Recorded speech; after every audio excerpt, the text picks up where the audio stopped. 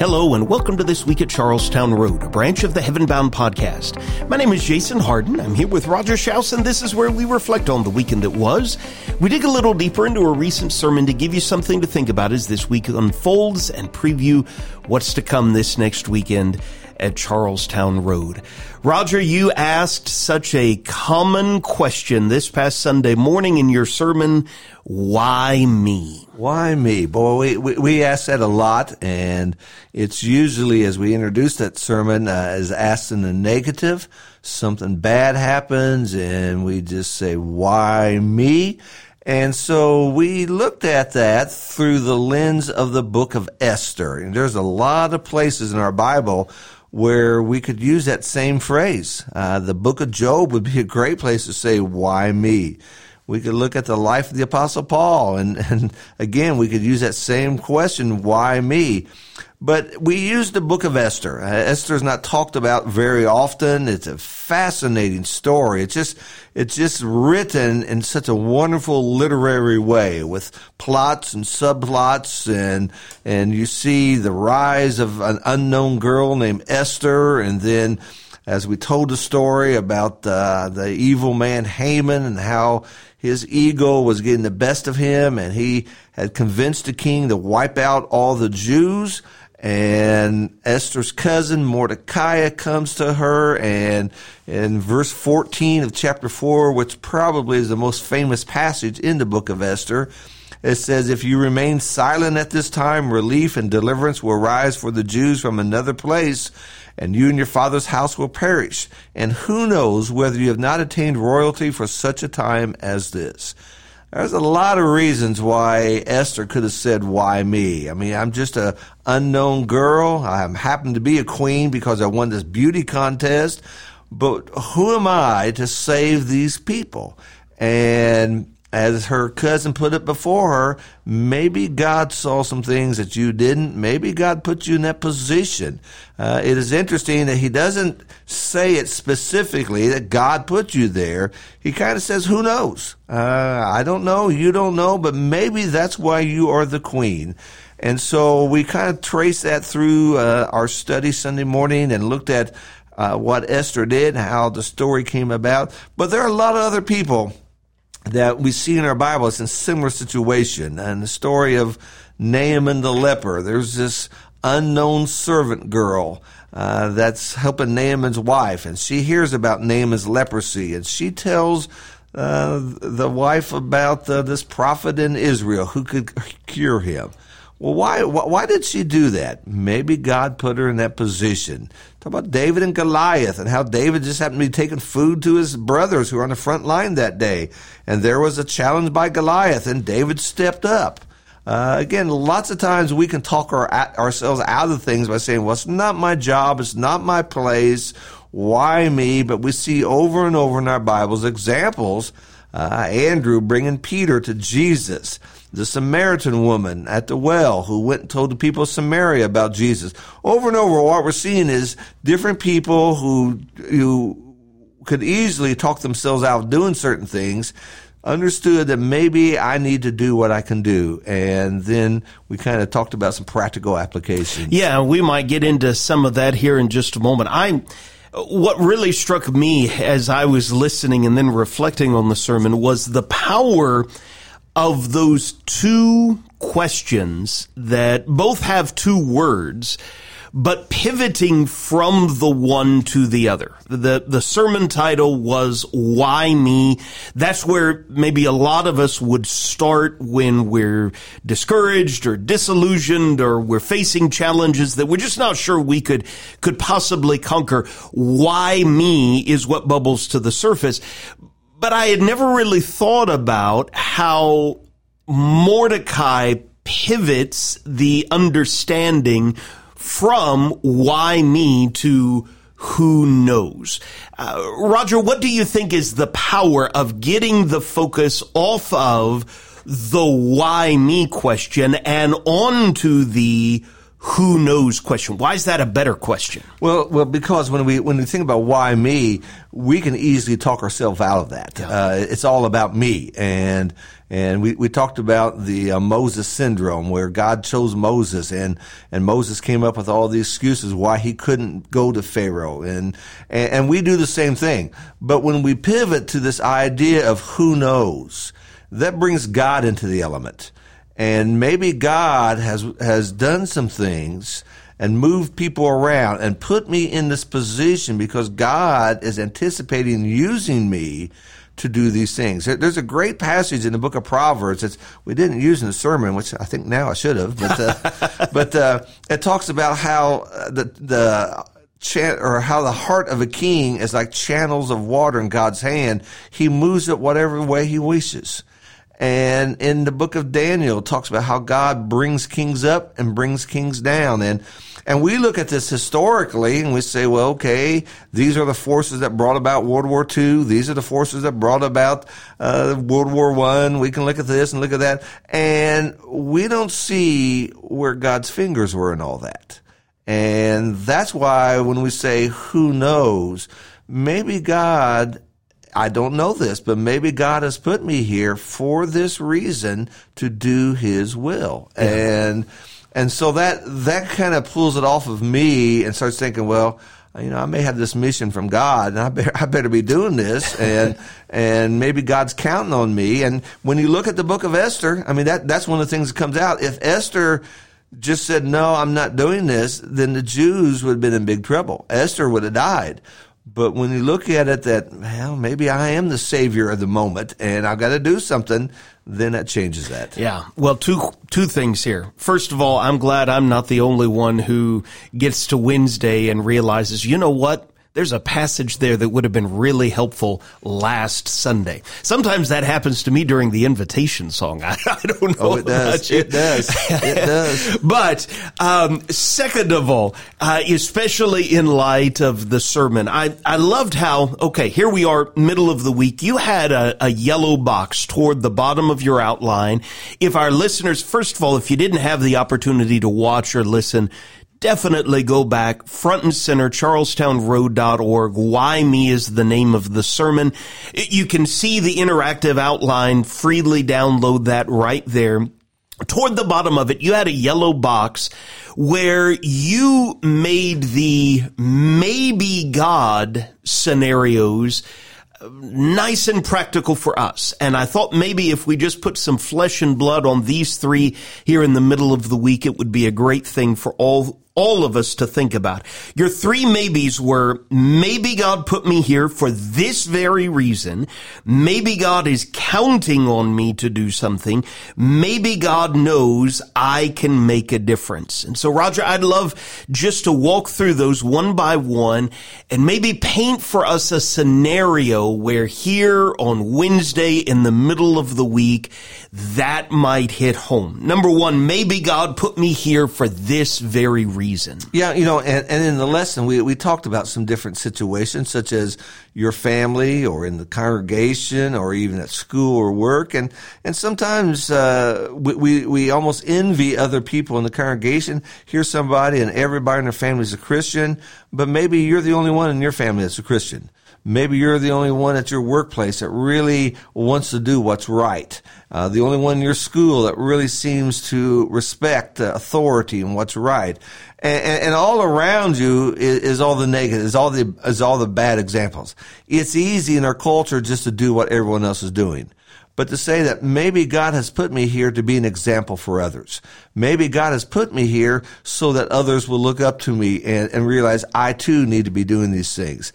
To have someone stand up for God. That's so essential in our times today. I have found oftentimes whether someone's asking a question or it's a situation where somebody kind of puts a stake in the ground for God, other people wanted to, but they were afraid. And they see you saying something. They see you making a stand. They see, and sometimes, as with Esther, and that's one of the things we brought out in the book of Esther, that she would say in chapter 4, verse 16, I might perish. In that culture, you didn't, even if you were the queen, even if you were married to the king, you didn't just walk through the doors and say, hey, I got to talk to you. That didn't happen. And without a divine or without a royal appointment, you could die. And so there were consequences. So there is for us today. And so when we look at this, I don't think we get this idea that God has put me here for a reason, for a purpose. We looked in the book of Acts in chapter 17 where it says God has appointed the boundaries and habitations of our lives. Why do we live here? Why do we live in this generation? Why do we? And a lot of people just say, well, it just happened. Or maybe God said, I made you just the way you are. I wired you just the way you are. I put you in the family that you are in because there's a reason, there's a purpose. A reason bigger than shaving a few strokes off of my golf score this summer. A reason bigger than being able to go on another vacation.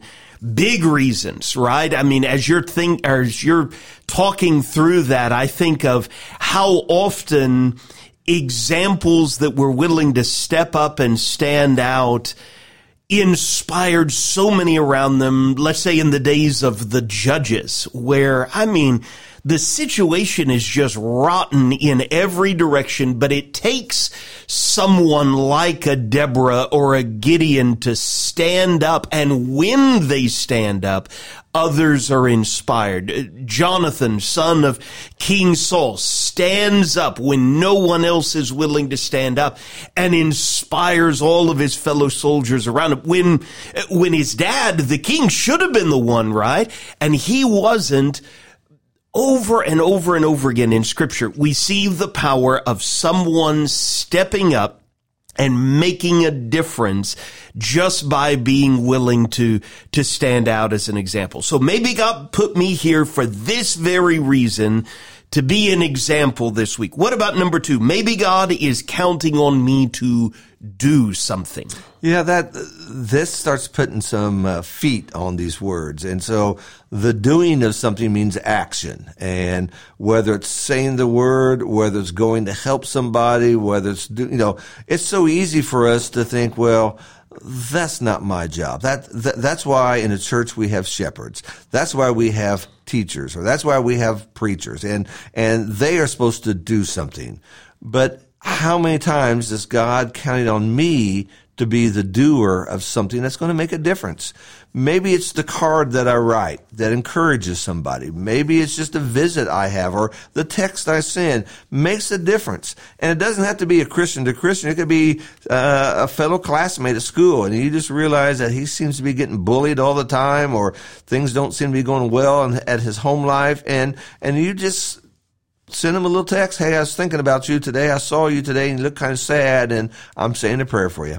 And that's all you have to do. Yeah. And I'm certain this is true of you, Jason. It is certainly of me. How many emails we get or a card we get in the mail, and something we've done that, maybe we didn't put a lot of thought to, but somebody says, that impacted my life, or that changed my life, or that helped my life, or that has something I was able to get through this funeral because of, or, just long list of things like that. And so, again, how easy it is to say, well, who am I? But again, when we look at that list, who was that unknown servant girl in the story of Naaman? We don't even know her name, but there she was. Mm-hmm. Andrew, we think about Peter, James, and John. Well, Andrew was the brother of Peter, but Andrew's always left out. Yeah. He's not in an inner circle. So why should I? Well, it's something he could do. And again, all of us are capable of doing that.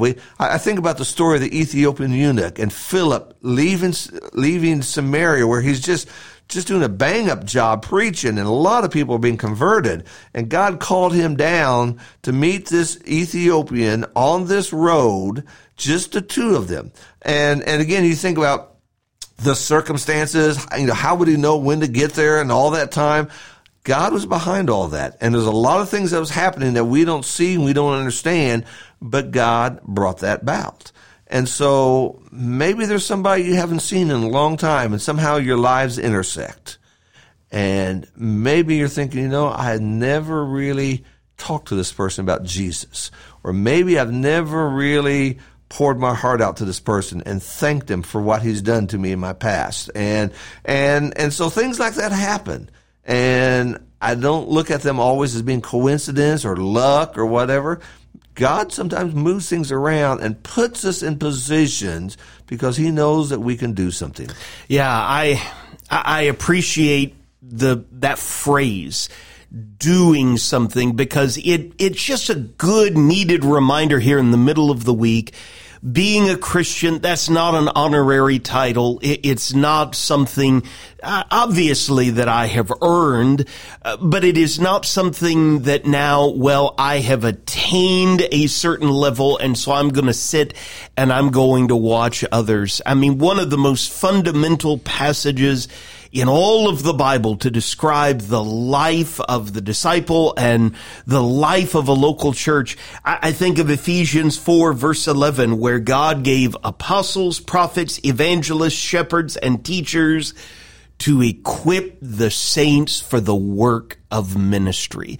The point, one of the many points of gathering together on Sunday morning, Sunday evening, Bible classes, special studies, is not just to be filled up, but to be equipped for the work of ministry. And that ought to be going on Sunday through Saturday on so many fronts, some of them in public, most of them in private, where the vast majority of people don't have any idea.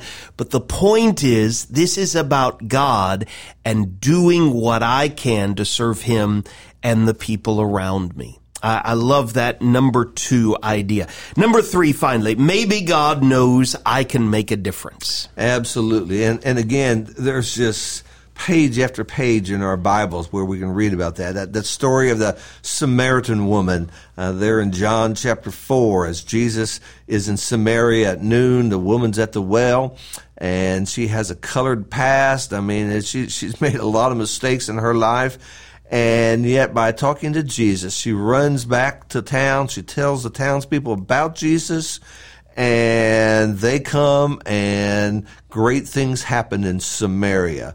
How many other people like that do we read about in the Gospels, where Jesus did something to somebody and they went and told someone else? The idea is simply that I can make a difference. And this, as I see this point, I see arrows going both directions. I see the young people can make a difference to the older people. Sometimes, the older people need some help. They're a little slower in life. They can't move as fast. Sometimes the young people can do things for them physically around their house or just in the congregation, the enthusiasm and the passion they have. But then the arrows from the older people down, because of such experience and wisdom and love that they've learned through the years, to pass that on to the younger people.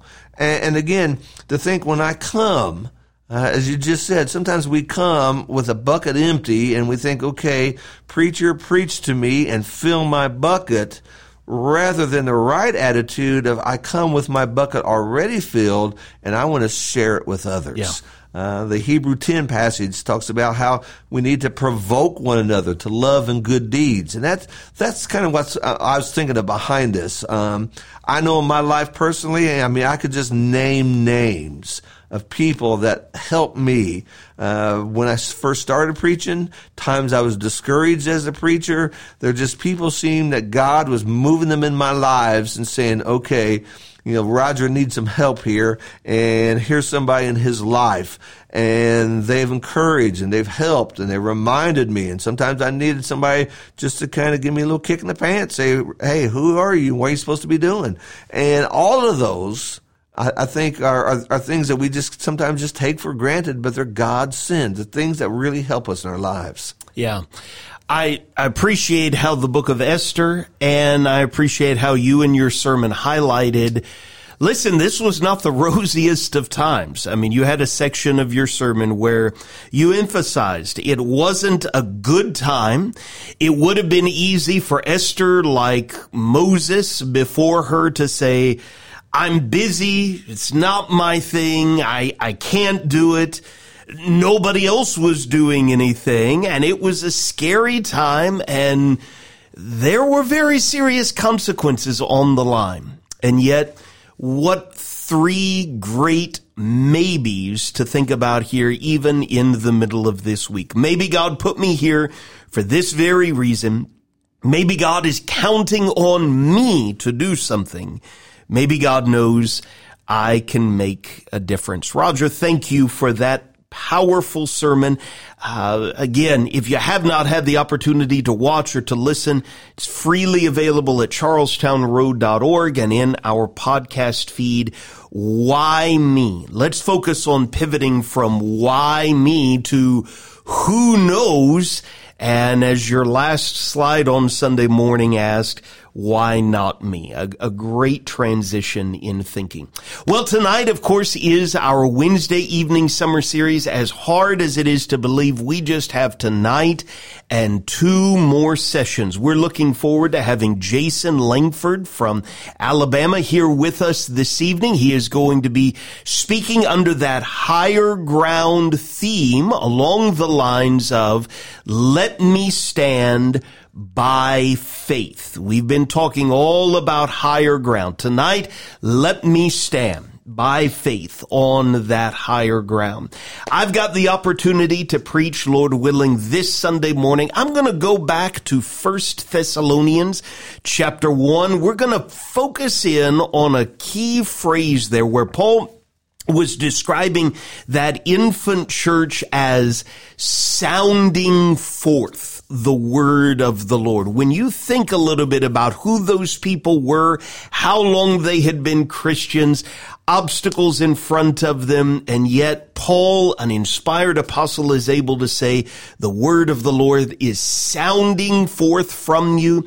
That's a powerful idea. We want to appreciate that in our sermon, but also talk about some ways that we can participate in that same work even today.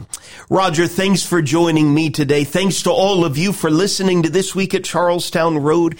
It would be great to see you at 7:00 p.m. tonight. We're already looking forward to the best day of the week this Sunday. We would love to have you come and grow with us.